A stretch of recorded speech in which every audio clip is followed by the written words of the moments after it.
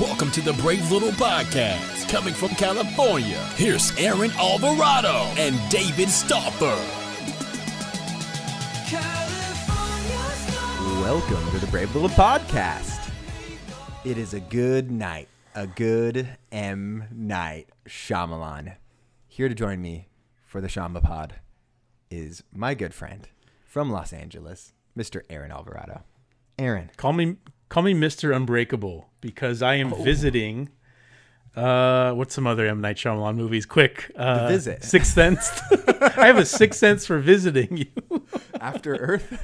After Earth, yes, exactly. What's going on, buddy? Oh, man. I'm back-to-back nights on the pod, which is always a pleasure. I'm excited to talk. I'm excited to talk Glass. I'm excited to talk M. Night Shyamalan. The episode title, or I should say the Facebook live feed is titled, is M. Night Shyamalan a good filmmaker? We're going to pose that question. I'm going to run you through his filmography with images of each film, and I'm going to ask you, is this a good movie or is it a bad movie? And then we will tally up how many are good and how many are bad, and we will make a decision whether or not M. Night Shyamalan is a good filmmaker because, yeah. Well, the best part is I've never seen most of the movies, so I'm just making a judgment based off of the still image. Well, yes. So. I mean, look, if Academy voters can vote for movies to receive the most important award in the industry without having seen movies, which they do, they vote on movies they've never seen, then we can do the same here on M. Night Shyamalan, and I can't wait. So we're actually gonna do that first. Then I want to talk Glass. The movie Glass needs to be talked about. Not just because it's the number one movie in America for the second week in a row, but because it has a third act that needs to be talked about. And those of you listening that have seen the movie, you know what I'm talking about. Once we get there, I will provide a spoiler warning because it's going to be all spoils. There's no way for me to vent about it or to praise it. Who knows what my take is, but there's no way for me I to can guess.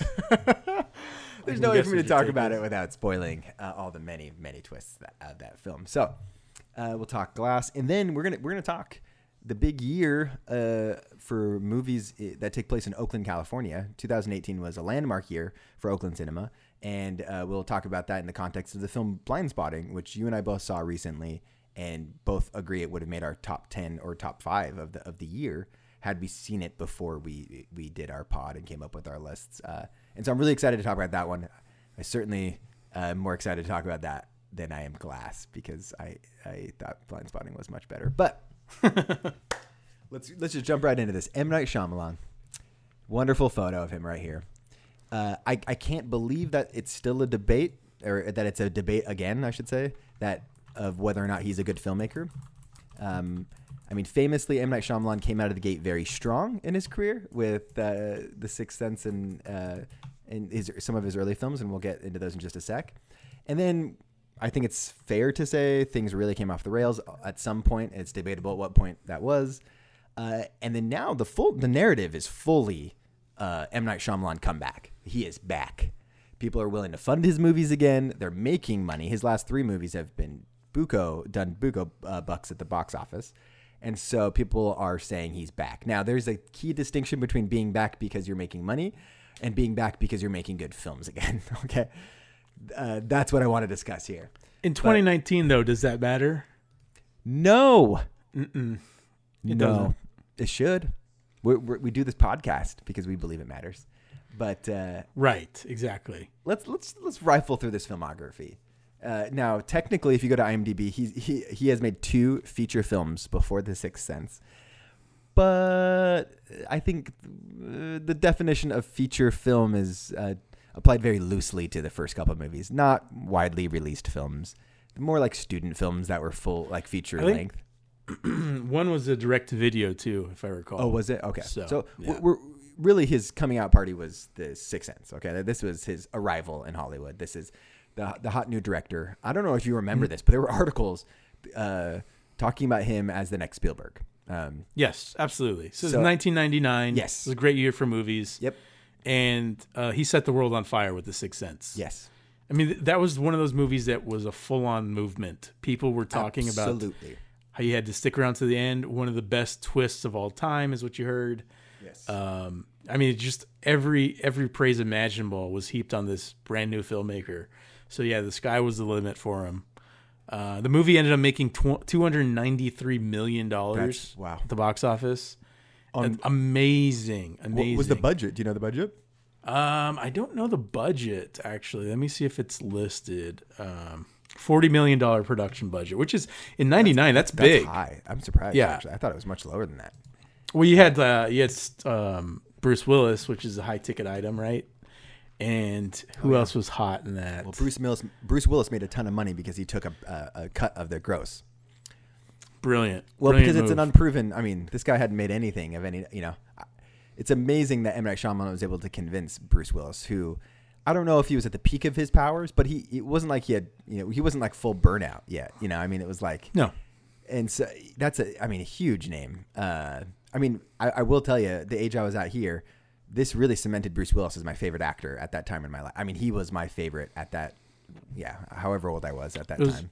Was Bruce Willis number one, Haley Joel Osment number two? Yeah. Is that what? Okay. Honestly, this was the first memory I had of being truly upset at the Academy Awards for snubbing someone, because Haley Joel Osment got nominated for Best Supporting Actor, lost to Michael Caine, who did the Cider House Rules, and I just thought these people were monsters, like actual monsters for doing that, and I wasn't wrong. So you wanted to drink bleach like the little girl in the movie. No. So, do you think this is a good movie? Do you like The Sixth Sense? I love The Sixth Sense. Yeah. I was someone who came in late to the show. I didn't watch it when it was in the movie theaters. I waited until it came out on video, and I was blown away. Yeah. I think I knew. Oh no, actually I didn't know the twist. That's right. Yeah. No one spoiled it for me, so I was lucky enough to experience it when it happened, and I was totally blown away with it. And I think it's still a good movie to this day. It's still watchable. I do too. Even though there's a twist. To me, I just think so much of the craft that went into making this, you could tell that there's real care in like making sure that the story was told correctly. And it's truly the care of an artist that wants to make a statement and show that he is capable of making something remarkable. And he did. It was before someone gets money, before someone becomes famous, before they're filled in a room full of yes men like George Lucas in the Phantom Menace bonus videos, the making of videos, when you realize like, oh, I think for a first time bigger budget filmmaker, he's hearing no more than he is hearing yes. So he has to figure out a way to navigate all those no's as opposed to just having every door open with a yes, which is really, I mean, we see from his later work what happens once he gets surrounded by yes men. Oh yes. So yeah, we're not going to talk about every movie as long as we talk about Sixth Sense here, but I think we lead with this a special one because of how special it is. It's great. It holds up. His second film is Unbreakable. Bruce Willis, Sam Jackson. This is my favorite M. Night Shyamalan film. Okay, I feel like probably the majority will say Sixth Sense, but there's definitely a camp of people that prefer Unbreakable. For me, just slightly more than Sixth Sense. For me, it was unique. For me, it was again Bruce Willis. For me, he was my favorite actor still at the 2 years later when this came out. But also, the fact that this was a comic book movie before we had the deluge of comic book movies as we know them today, because nothing about this feels like a comic book movie. And in a lot of ways, it's not in terms of like the design of the film, but it really kind of subverted expectations of what it meant to have a superhero movie, a comic book. And I just thought it was so unique, in some ways dark, certainly slow. The reveal was done in a very controversial way. It was certainly a twist, not in quite the same type of impactful twist as The Sixth Sense, but it was very abrupt. And I know that for some people that really didn't like that. I loved it. I still, when I see this movie, I really think it's his best work. So did you like it? I liked Unbreakable. It was good. It was pretty good. Also, we have to take into account that this movie came out in the year 2000 when no one wanted to make comic book movies. They were seen as failures and seen as basically a joke. Yes. So the way that he made the movie is probably affected by that. If he makes Unbreakable now in the climate that we're in, it's a different movie. It's 100%. It is a different movie, and it's not as good. It's Bruce Willis not wearing a poncho. He'd be wearing a cape. I mean, yeah, exactly. He gets his cape in this. Yeah. If he made Unbreakable in 2018 or 19. Yeah. So I mean, you got to give him credit for being a front runner and showing that it's possible to make an interesting comic book movie without having, like these characters be clowns up on the screen. I think the X-Men movie came out a little bit after this, if I recall. Was it like 2001? Yeah, X-Men would have been that same year. Okay. And then the first Spider-Man movie came out in. Yeah, so this was like this was on that part of that first wave of comic book movies. The same year as X-Men. Yeah. So this one, not nearly the financial success of Sixth Sense, but still, it made money nonetheless. His third film, I would say, is really his first popcorn cinema flick. Hugely successful from a financial standpoint. It got middling reviews, but just a smash with audiences. People loved it. Mel Gibson, Joaquin Phoenix. Exactly. Biggest cast, for sure. Biggest stars he's ever worked with. Yeah, I was going to say, the careers of Joaquin Phoenix and Mel Gibson post Signs have gone in completely different directions from each other. Right. I'd say their career trajectories weren't the same. And then you got one of the Culkin boys in there. Is that? I don't remember which one that is. If it's Kieran. That's Rory. Kieran, I think. It's Kieran. Okay. So he's back with Succession. So. And that I recognize that little girl too. I don't know who that is, but she looks very familiar. Yeah. So is Signs a good movie? It's pretty good. I think I've softened on it. When I first saw it, I hated it. Oh wow. But I think probably the last time I watched it was a few years ago, and I think that it's aged better than I anticipated. And I think that you really have Mel Gibson and Joaquin Phoenix to thank for that, because they carry the entire movie. They carry it. Without them, the movie is just, there's nothing there. So they absolutely carry it.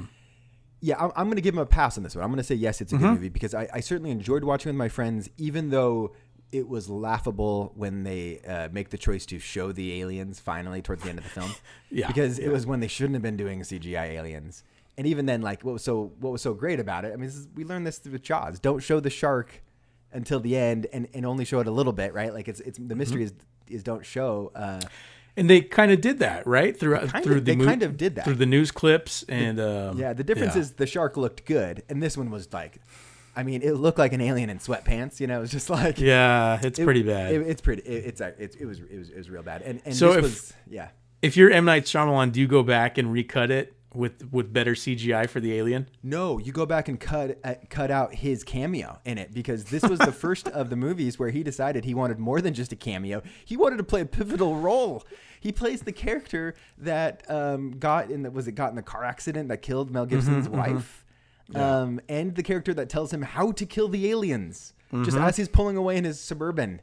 By the way, they don't like water. Bye. It's like, oh, yeah, exactly. The director popped in to tell him, how this movie is gonna work out. Like, it was the stupidest cameo.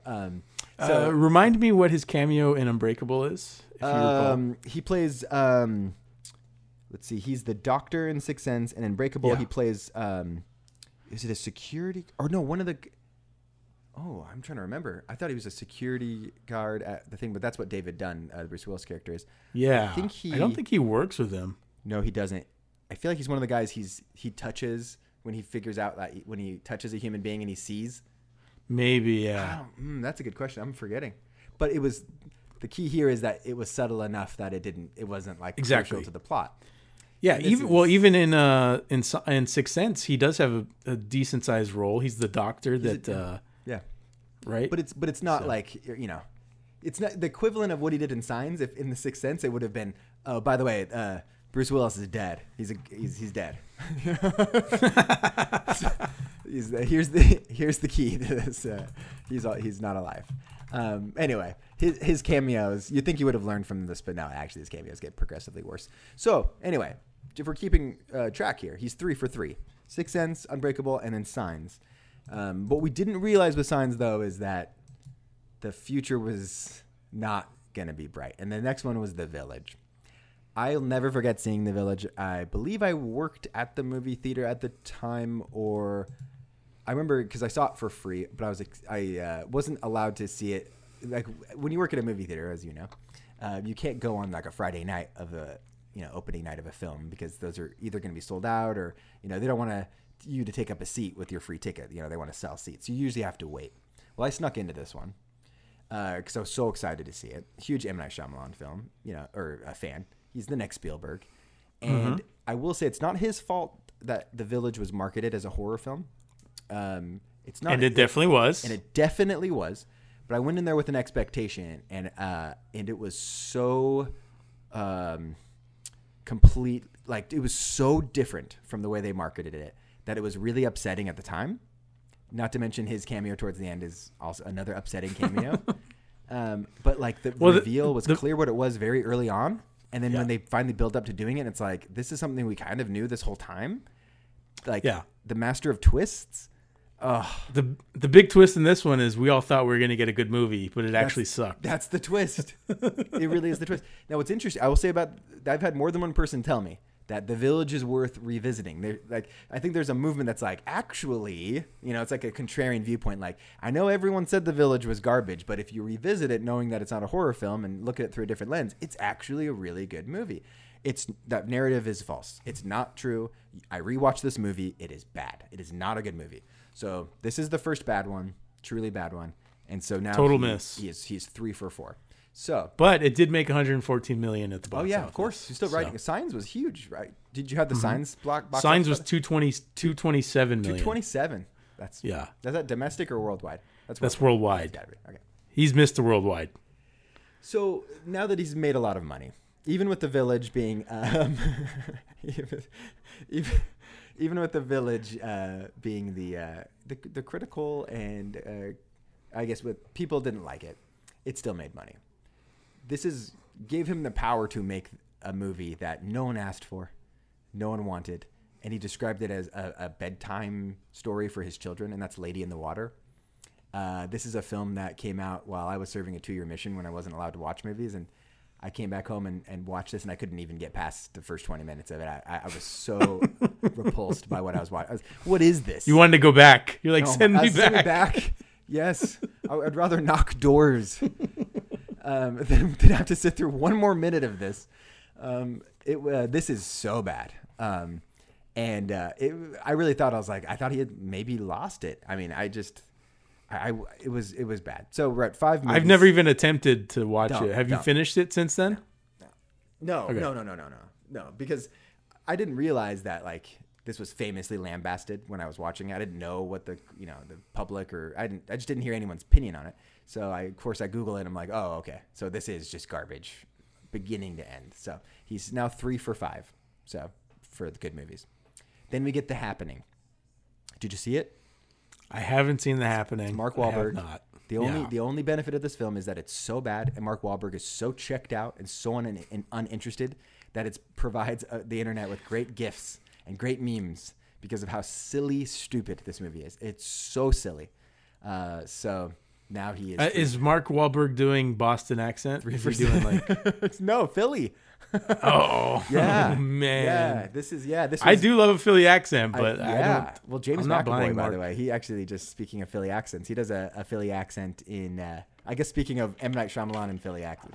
Yeah, you should probably mention that M. Night is he's from Philadelphia. He's from Philadelphia. Most of his movies take place there. But James McAvoy hosted SNL in promotion for Glass, and he does this skit where he has a Philly accent, and it's way better, certainly than Mark Wahlberg's Philly accent in this movie or the movie where he plays the Philadelphia Eagle football player. Invincible? Yeah, I was going to say Unbreakable, but yeah, Invincible. So he is 3 for 6 now? Yeah, 3 for 6. Okay. And then we have The Last Airbender. This is the first film he has directed that he did not write. Okay, this is the first full-on studio film of which he had very little creative control. So I give him, he gets some leeway there, knowing that this is a 100% paycheck film, and I get it. You got to put food on the table. At the same time, he made something that, and I'm not a fan of Avatar and the Last Airbender series or whatever. And I admit I couldn't. Similar with Lady in the Water, I couldn't finish this film, but it's just laughably bad. And so even though I know it's not his script, how was it received by the fan base? Terribly. I mean, it's okay. Like we did an ad at Lucid Chart that was directed towards software engineers and developers, and many of which in that demographic are fans of the show Avatar. but it's kind of a famous joke, among those fans about how awful this film is. And in one of these ads, we poke fun at people who like The Last Airbender, and it just, that joke always lands in a room full of developers. I mean, it's easy, it's low hanging fruit. But that's literally the value I've gotten out of this movie, is that I include it as just a punchline in a commercial for B2B software. Enterprise software. Oh, we should mention that The Village made 114 million worldwide. And then this is his number 4 movie at 131 million worldwide. But a huge budget. I'm sure. Yeah. Do we know the budget? Let's see. It's pretty big.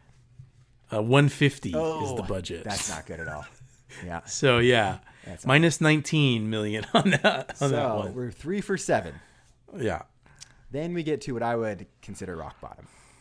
And that is Will Smith, at the time, was just exiting his phase of being a most bankable movie star, and had this idea that really should have just stayed at home, been like a home movie idea that he made with Jaden, and maybe edited an iMovie and just only showed to themselves, keep it as a fun little hobbyist project. But no, he decided to bankroll it, and he's credited, Will Smith is, with the story idea, and wrote the script with M. Night Shyamalan, starred his son, which there's got to be nepotism laws, but apparently not. Not in Hollywood. Not in Hollywood or the White House. It's encouraged. Yeah. Yeah, exactly.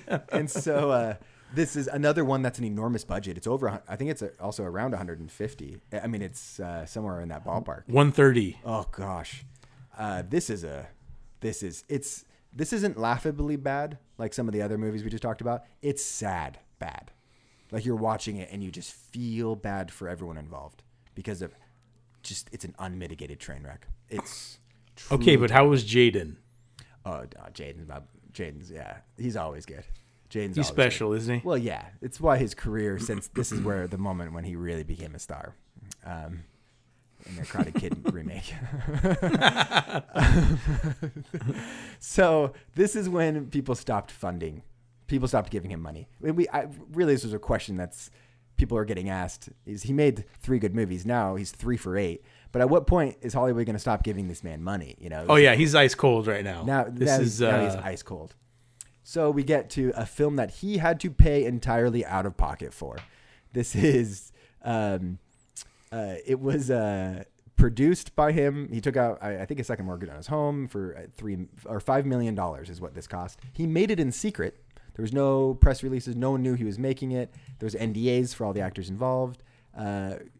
Practically a shoestring budget. Showed it to a bunch of distributors. All of them passed.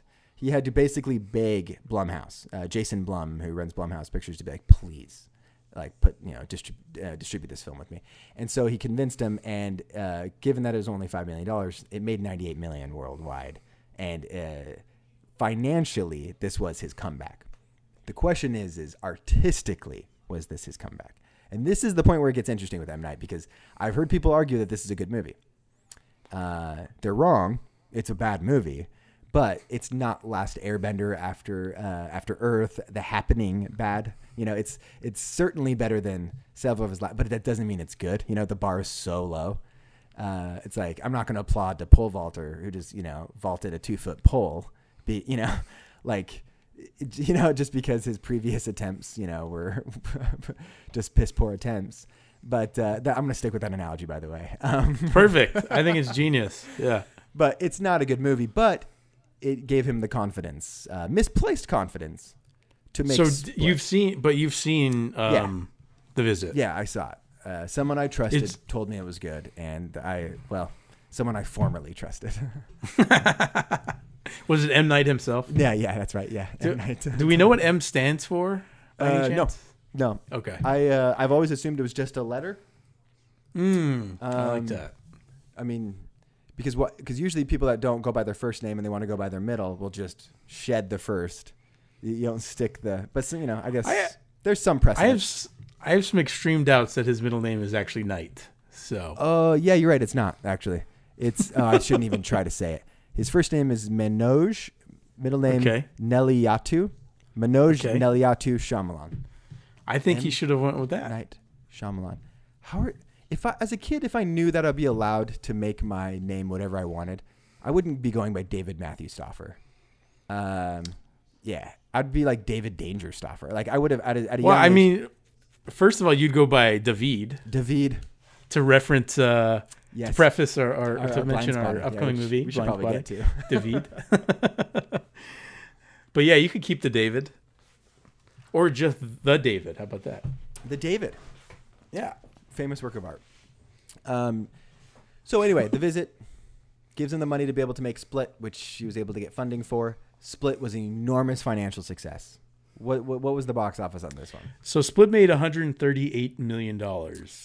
Cost $9 million to make. Wow, that's a great return. Yeah. This is on Rotten Tomatoes. This is the second best reviewed film of his. It's certified fresh at 77%.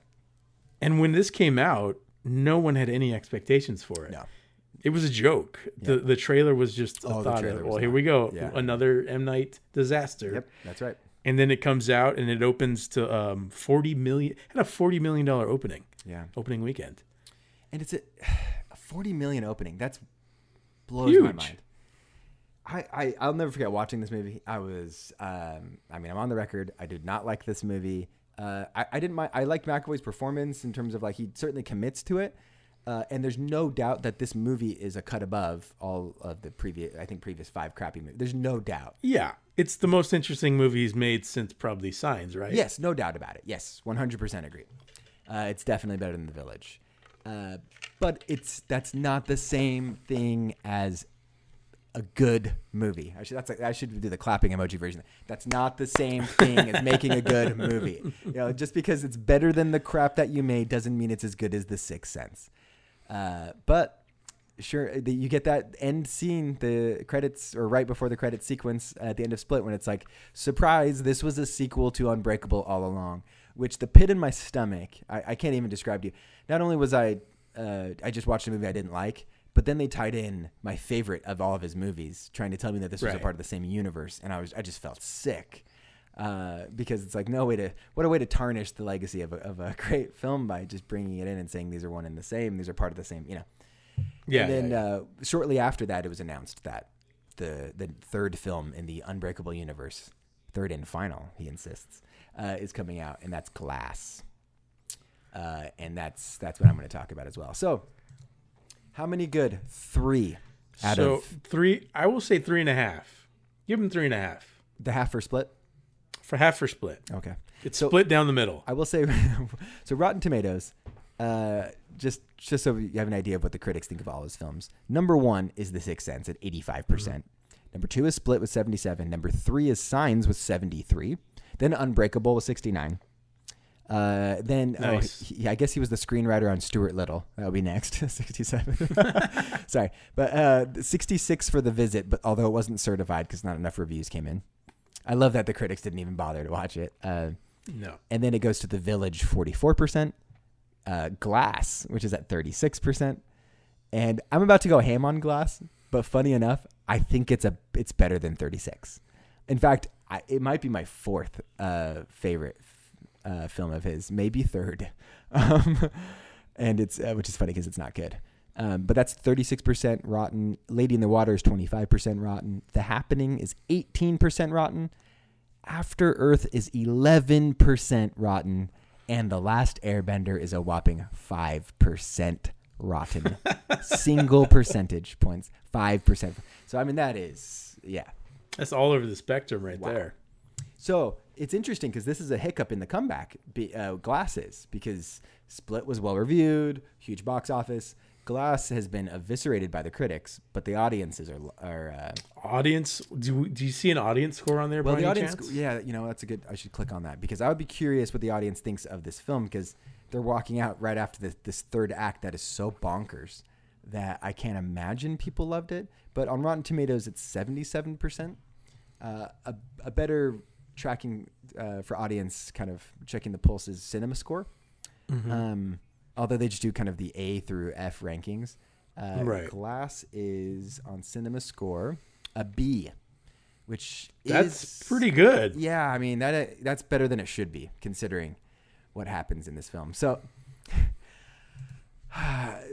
we've already gone on long enough with M. Night Shyamalan, so I'll try to make this as brief as possible.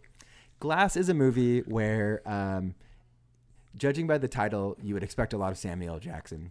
He doesn't speak for the first hour and maybe 10 minutes of this film. He doesn't say one word because you're led to believe that this genius who's incarcerated at a mental hospital is so hopped up on their sedatives that he's just kind of in this mindless state. And you know that he's not. You know, you're just waiting for the shoe to drop. You're waiting for him to do the ta-da. And it comes, but it comes way later.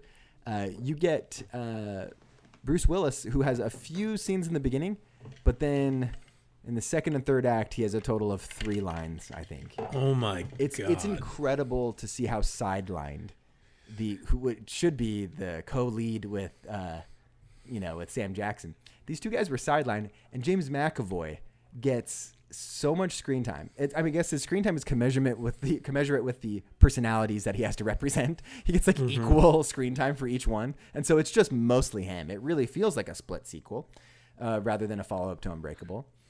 And I will say though, it wasn't all bad. When I was when it first started, I was like, okay, it's piquing my interest. Like, I needed to pick up the pace. I needed to, do a little bit more, but it's not actively bad. I'm holding out hope, and it's building up. It's building up. It's building up, and then finally you enter this third act, and I'm going to start to get into spoilers here. So if you haven't seen Glass or if you don't want it spoiled, you might want to stop listening. But yeah, there was a lot of twists that happen here. So in the film, you have Sarah Paulson's character who is playing this psychologist or psychiatrist, I don't remember, but a doctor that's trying to help treat Bruce Willis and Sam Jackson and James McAvoy by telling them that they're deranged for thinking they're superheroes, that it's a mental illness to think that you're. So she's gaslighting them, basically, 100%. Okay. So she's trying to convince them. Almost had Bruce at one point.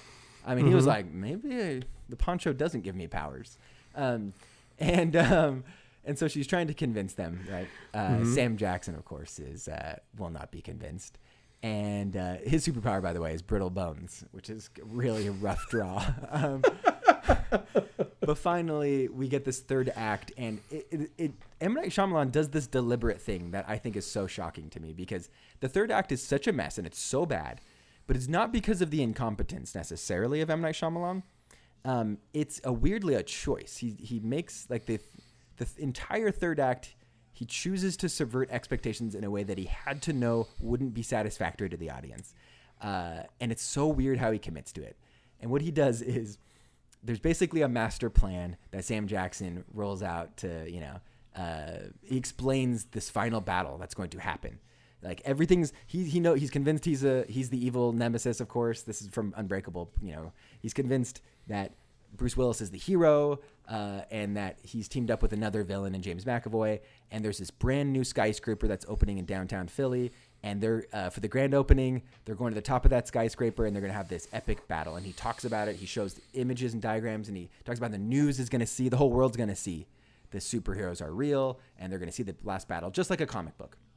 So on their way to this skyscraper, as they come out of the mental hospital, they end up getting stopped in the parking lot, and the rest of the entire third act takes place in that parking lot. They never make it to the skyscraper. There's no final battle. And Sarah Paulson isn't a doctor after all. She's actually a representative of this ancient old secret cabal of people whose responsibility is to protect all of the world's citizens from the people who have superpowers. And they all have tattoos of clovers on the inside of their wrists. So when the SWAT team shows up, the local SWAT team, they all really suspiciously have very short. The long sleeves are a little short. They must have put the dryer on high because these sleeves are a little up. But you can see the little clover markings. Very clear they're all a part of the same team here. They basically hold Bruce Willis's head into a puddle. Well, it had rained. There's some water that came out of a water tank, and they just basically hold his head in a puddle because water is his weakness, and he dies. So Bruce Willis dies, and Sam Jackson. They kill Sam Jackson and James McAvoy. All three of them die. Yep, and in the parking lot on the way to the final battle by Sarah Paulson and the SWAT. It's unbelievable. But don't worry. That's a choice. It's a choice. It's definitely a choice. But the twists aren't over because Sam Jackson knew that there was a secret group that was trying to discredit. Why wouldn't he know? He knew. So he had set up all of these GoPro cameras in the mental hospital, recorded all these conversations, got all this footage of James McAvoy and Bruce Willis doing these miraculous things with their power. Like there's some things they do, like strength and the beast and all this stuff, and he has it on video. And basically just uploads it to a Dropbox for Bruce Willis's son to download and upload to YouTube, so the world can see once and for all that superheroes are real. Because heaven knows you can't fake those effects in After Effects. Never been done before. You believe everything that's on YouTube. So the son uploads to YouTube, and then he goes with Samuel Jackson's mother and the who is the representative of Sam Jackson's character, and the girl that James McAvoy kidnapped and split. I guess she's going to be the representative. They all go together to the train station because he just uploaded it. And he's like, we're going to watch this. You're going to see this go viral, and the world's going to learn.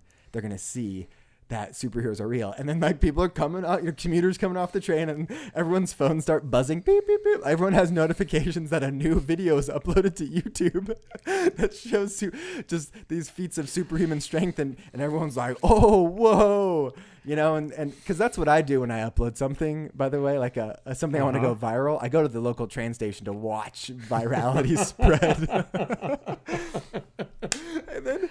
and then incredible. My favorite thing is we get this end scene where it cuts away to Sarah Paulson holding a meeting with her secret cabal. It's, by the way, the scene starts in this public restaurant, and it's just these groups of people eating. And it just seems like a group of people that are all eating at different tables that don't know each other. And this couple stands up and they exit the restaurant.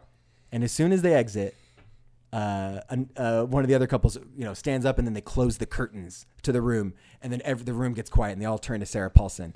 And they're all a part of this secret cabal who, for whatever reason, they have meetings in public restaurants, and they have to wait for the people that aren't a part of the group to leave in order to begin their meetings. And it just seems like an ineffective way to hold secretive meetings, like holding them in public places where you have to wait for public. Basically, there should be an SNL bit where like they're about to start their meeting, but then a family comes in and they're like, "Oh, we need a table for 5." And they're like, "Oh, we gotta wait." Anyway, it's just ridiculous. It's so ridiculous. And yeah, the movie really comes off. It's not unlike a microcosm for M. Night Shyamalan's career. It starts promising. This could be going somewhere good, and then it really comes off the rails. So it's not good. That's amazing. Yeah. Wow. Yeah. You've totally sold me on the movie. I got to see it now. So. Well, that's as much as I'm going to talk about Glass. I'm done. I'm done. And so to answer the question of the title of this Facebook Live video, is M. Night Shyamalan a good filmmaker? No, he is not.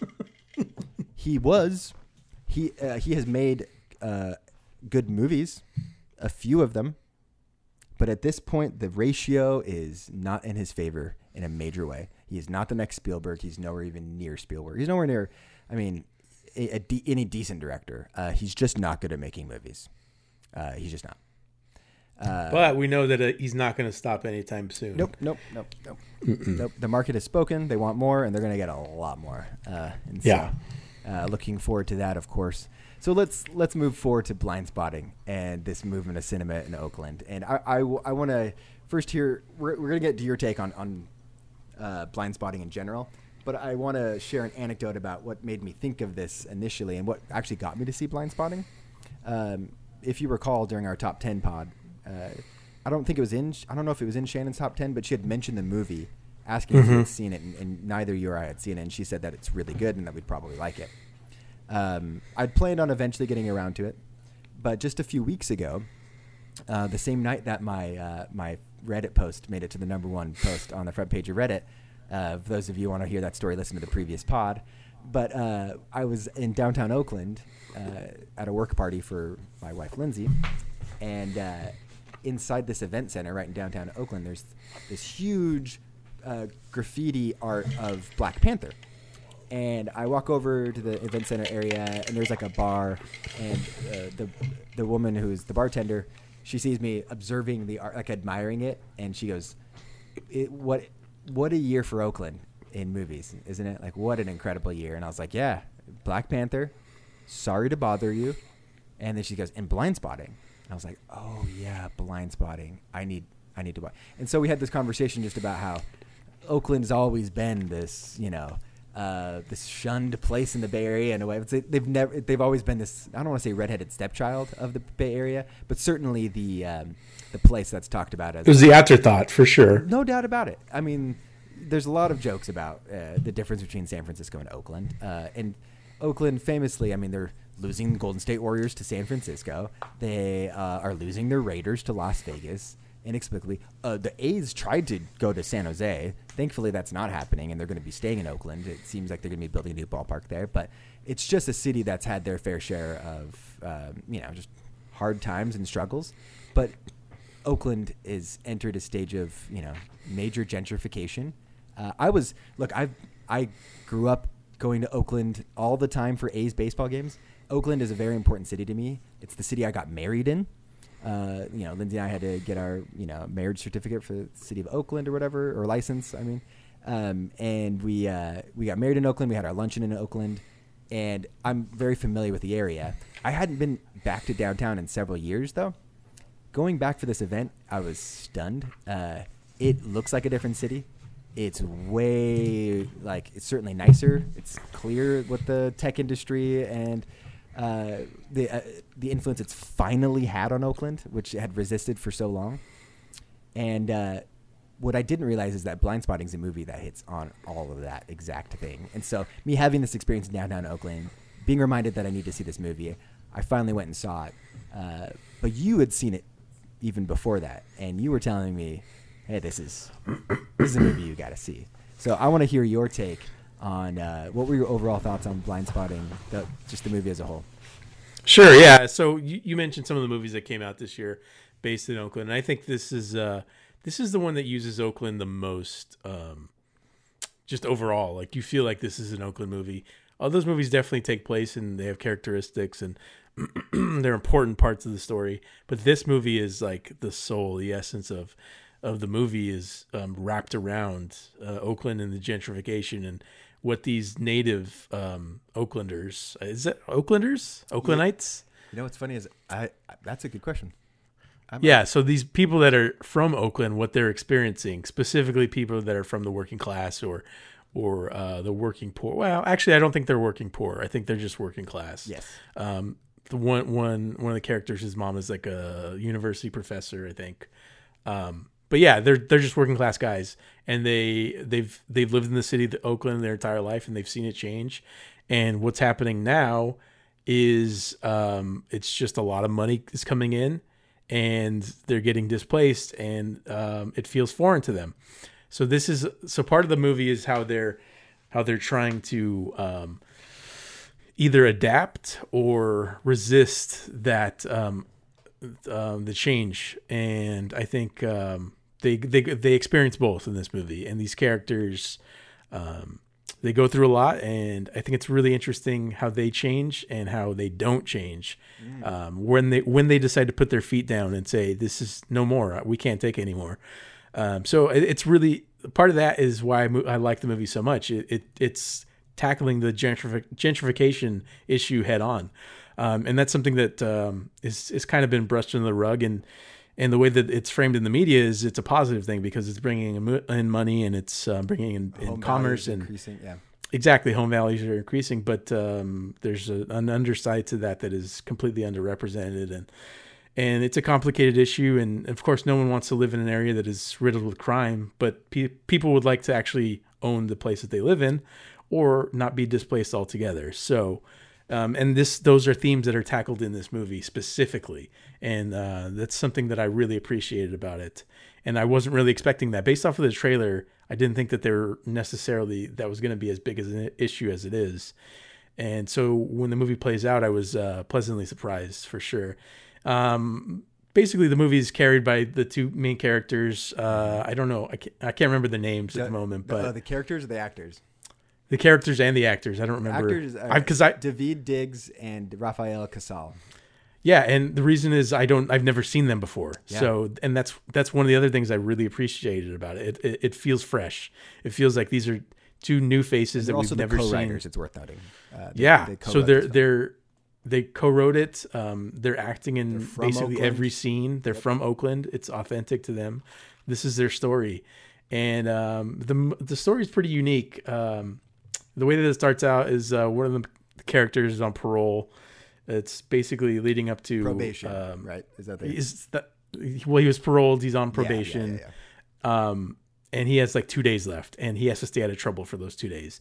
The very first scene is them getting in a car, and the driver of that car is just pulling out guns left and right. And it's so the very first scene is just like absurdist humor, because it's really the way that they approach it is like, this is very funny.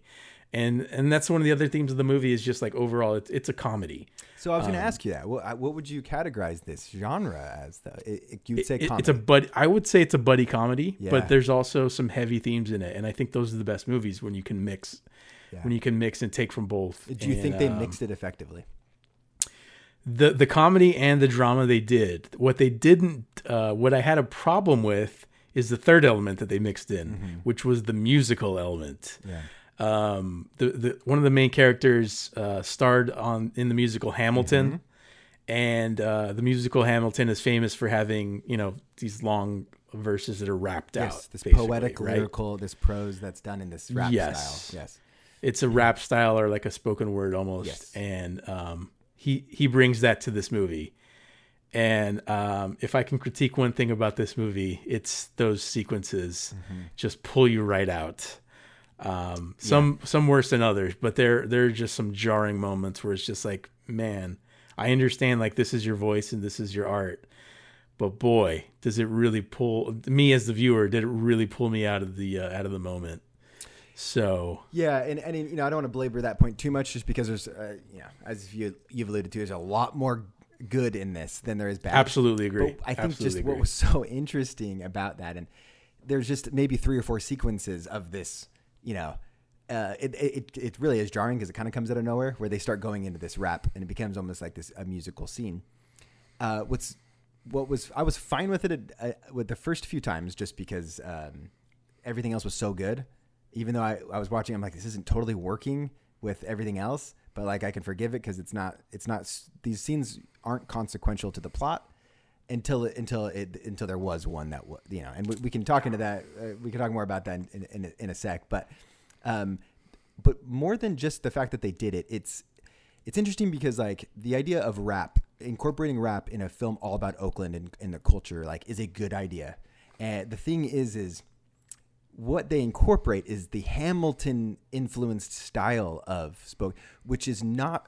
I don't want to pretend to be any expert of Oakland rap and the history of Oakland rap, but I think it's fair to say that it's not entirely represented of what would be traditionally Oakland rap, or how rap is the history of rap in Oakland and the type and style, because this is done so much like Hamilton that it feels a little bit like, oh, this is like New York Broadway Hamilton style. Broadway is the exact feeling that I got. It's like that's why Oakland rap isn't this Broadway style. I love that, the idea of including it, because I think that's a really interesting wrinkle or thing to add to, because everything else about this movie is it feels so just like culture packed and like in a way that's just like you can really feel the culture of what's going on. I think they were so effective with visuals and dialogue, but those were so glaringly out of place. It was just bizarre to me. Yeah. Again, I understand the motivation, and if that's obviously that's what they wanted to do, and then that's what they pulled off. So, as an artist, I can appreciate that for what they attempted to do. But just me as a viewer, it didn't win me over, and I think, man, I just wish that there was an alternate version where I didn't have to sit through the rapping of the. I would agree. Several of those rapping sequences. I would agree. Absolutely. But yeah. Was there a person that did win you over though? Is there we'll go with person. Who wins this movie for you? Like, who is the? So the buddy, the Cuban Rafael white Casal. Cuban Yeah. Rafael Casal. Yeah. Do you know what his name is in the movie? Probably should have looked this up, but I can't remember the characters' names. Yeah, the characters' names are. I've got it up right here. Colin. And Miles. Colin is David, and yes. Yeah. So Miles is the white for better, I guess you could say. I don't know. Does the actor consider himself white? Did we ever determine that? No. I mean, he certainly looks white. But he's yeah, exactly. Descent, so I can say, as I'm a Mexican, but I'm white passing is what they would say. And he's Cuban, and he's very much white passing. So when you see him on screen, it's you feel like it's a black and a white guy. So, but his character, I think, as the movie went on, was my favorite. I think Miles. Yeah. Miles, he's not. I wouldn't say he's a big thinker, but he's very passionate and very loyal. Yeah. And he's always hustling. So I can appreciate that. That Miles is, or. Yeah. So the one rap sequence thing that I kind of liked was when he was selling the boat. The hair stuff? No, wasn't a fan of the. I was gonna say the hair scene that could be easily cut and would not affect the story. Yeah, cut that scene out. Yeah, so these guys are movers, and one of their jobs is to move out a house that's being flipped by an interloper or someone gentrifier. And one of the things they get is a boat. Like the lady's like, you can have whatever's in the backyard. So he has this big scene where he's selling the boat off the curb basically, and the whole sequence is wrapped, and it's not bad. Yeah. It's probably my favorite of the wrapping sequences. Well, especially when he's interacting with the other individual that he's starting to negotiate with. It's really funny. It's clever. Yeah, it's pretty funny. Yeah, it's really clever and it's funny, and I think that speaks to the heart of what this movie is. It's a comedy. It's a buddy comedy. But there are some heavy themes as well. So getting back to the whole probation parole thing, on that, like the last night of his probation, Colin is driving the moving truck home by himself, and he comes across an officer involved shooting, where a cop shoots this fleeing guy in the back. He just kills him in cold blood, basically. And so that kind of haunts Colin for the entire movie. He's always wondering when they're going to come after him, because the officer saw him. He looked him right in the eye. And so he knew that he was a witness, and it was a bad shoot. So that's kind of like lingering over the entire movie. And so that's like the heavier theme in the movie, but there's all sorts of stuff at play here. There's like, interracial marriage, just the way that the community comes together. Even like what I really appreciated was the flashback sequence when you find out what sent Colin to prison. Yes, that was really well done. Oh yeah, and I appreciated that immensely. The way that it was narrated by this customer that comes in they dropped that flashback, because you go a good portion of the movie without knowing what he did. Yeah, exactly. And then when he runs into someone who starts recalling the scene, and then this flashback begins, and it was very well done. Yeah, the editing is really, really tight. And the movie flows. I think it's only about like 90 minutes long. So it has a brisk pace. Yes. And overall, I think it was just really enjoyable, and I recommend it to anyone that hasn't seen it yet. So check it out.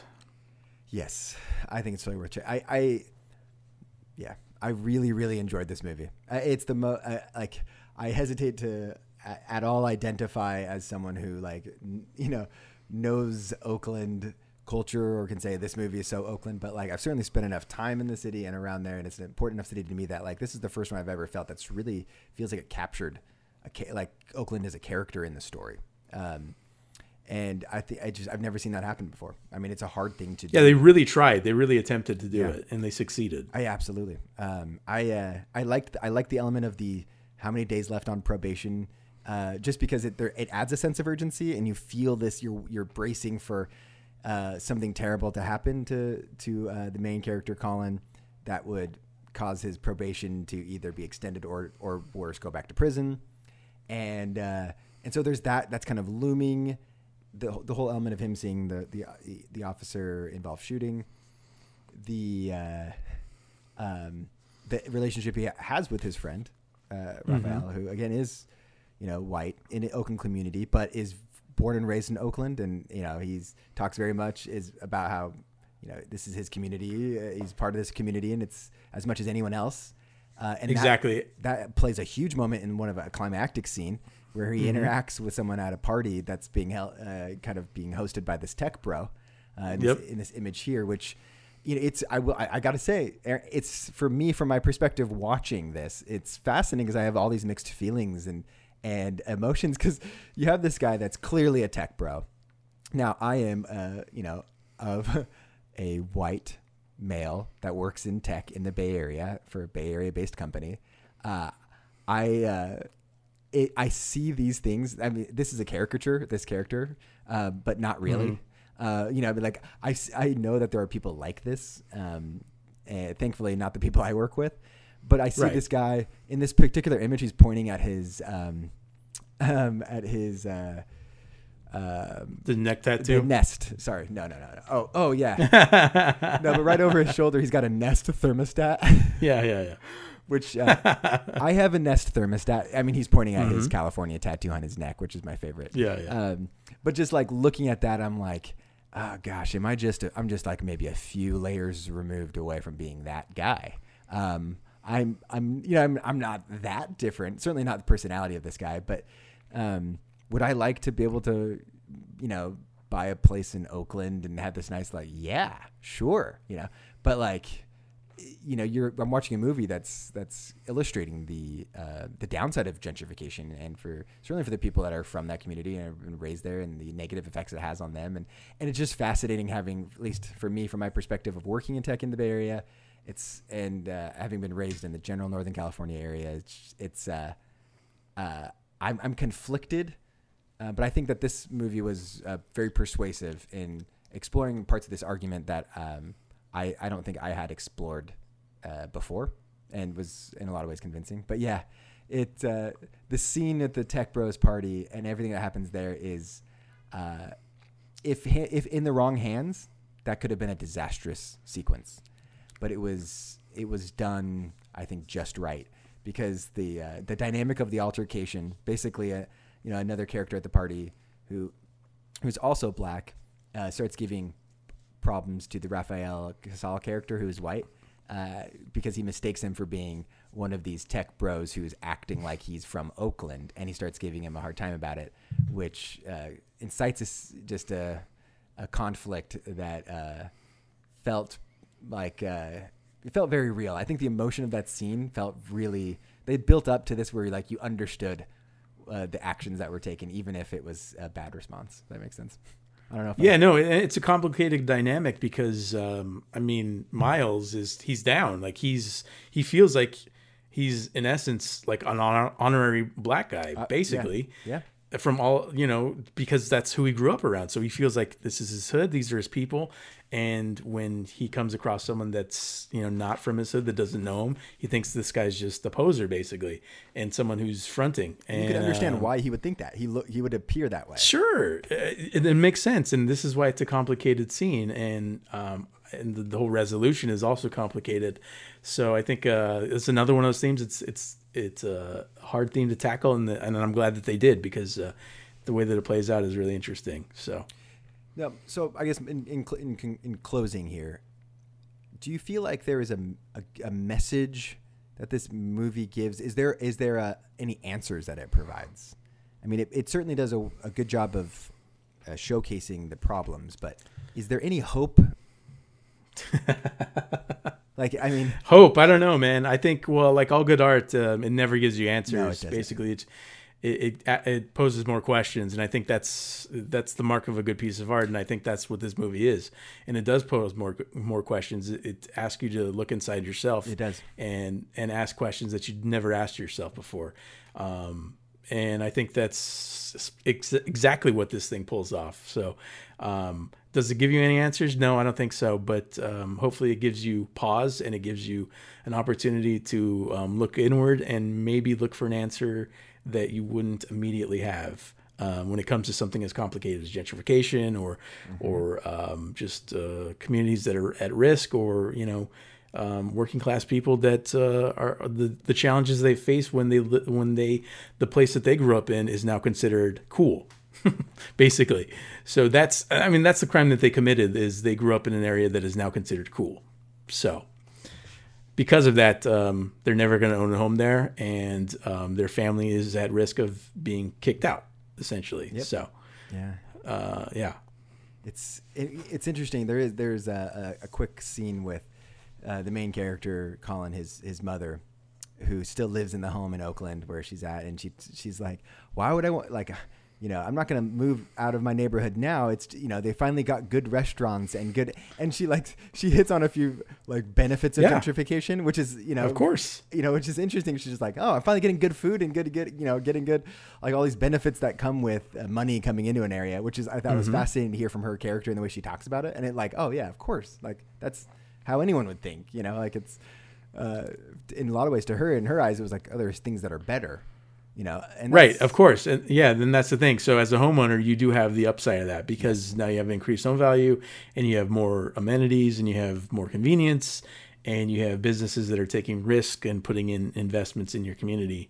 And now people want to live there. So again, now it's cool. So challenging questions. And I think this movie does a really good job about navigating all those troubled waters, if you will. Clearly, I think we highly recommend this film. It would have, for us, it was among the best films of the year, somewhere in the top 10 or 5. It's not streaming anywhere yet because it just came out on video, but it is on iTunes for rent and purchase, I'm assuming. Yeah, I'm sure it'll be on Netflix soon. It feels like a movie that is destined for Netflix. But it's worth a watch. It's both funny, but very thought-provoking. I think it does a great job handling the themes. It's not a total downer of a film. And it would be very easy to make a movie that's a total downer with this subject matter, but it is kind of a good hang, a fun watch, while also getting something truly substantive. So check it out. So, all right, Aaron. Anything else?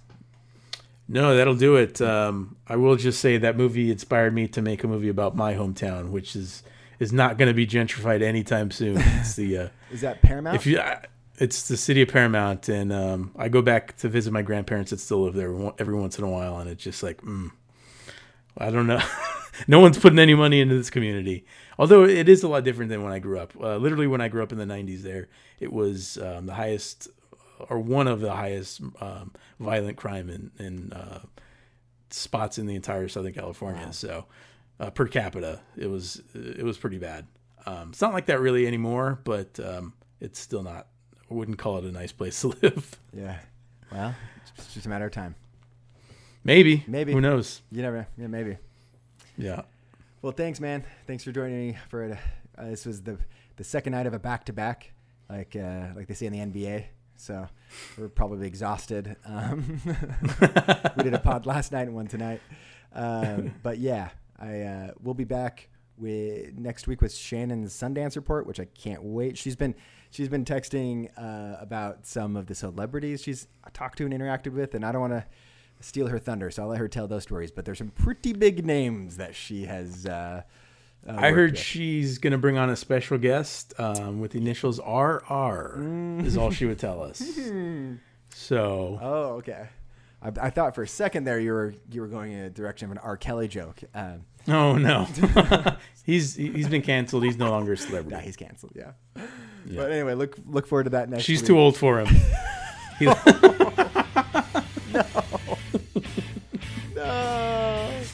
All right. Well, we'll be back with that. Thanks, everyone. Thanks, Aaron. Thank you for listening to the Brave Little Podcast. Hold on to your butts.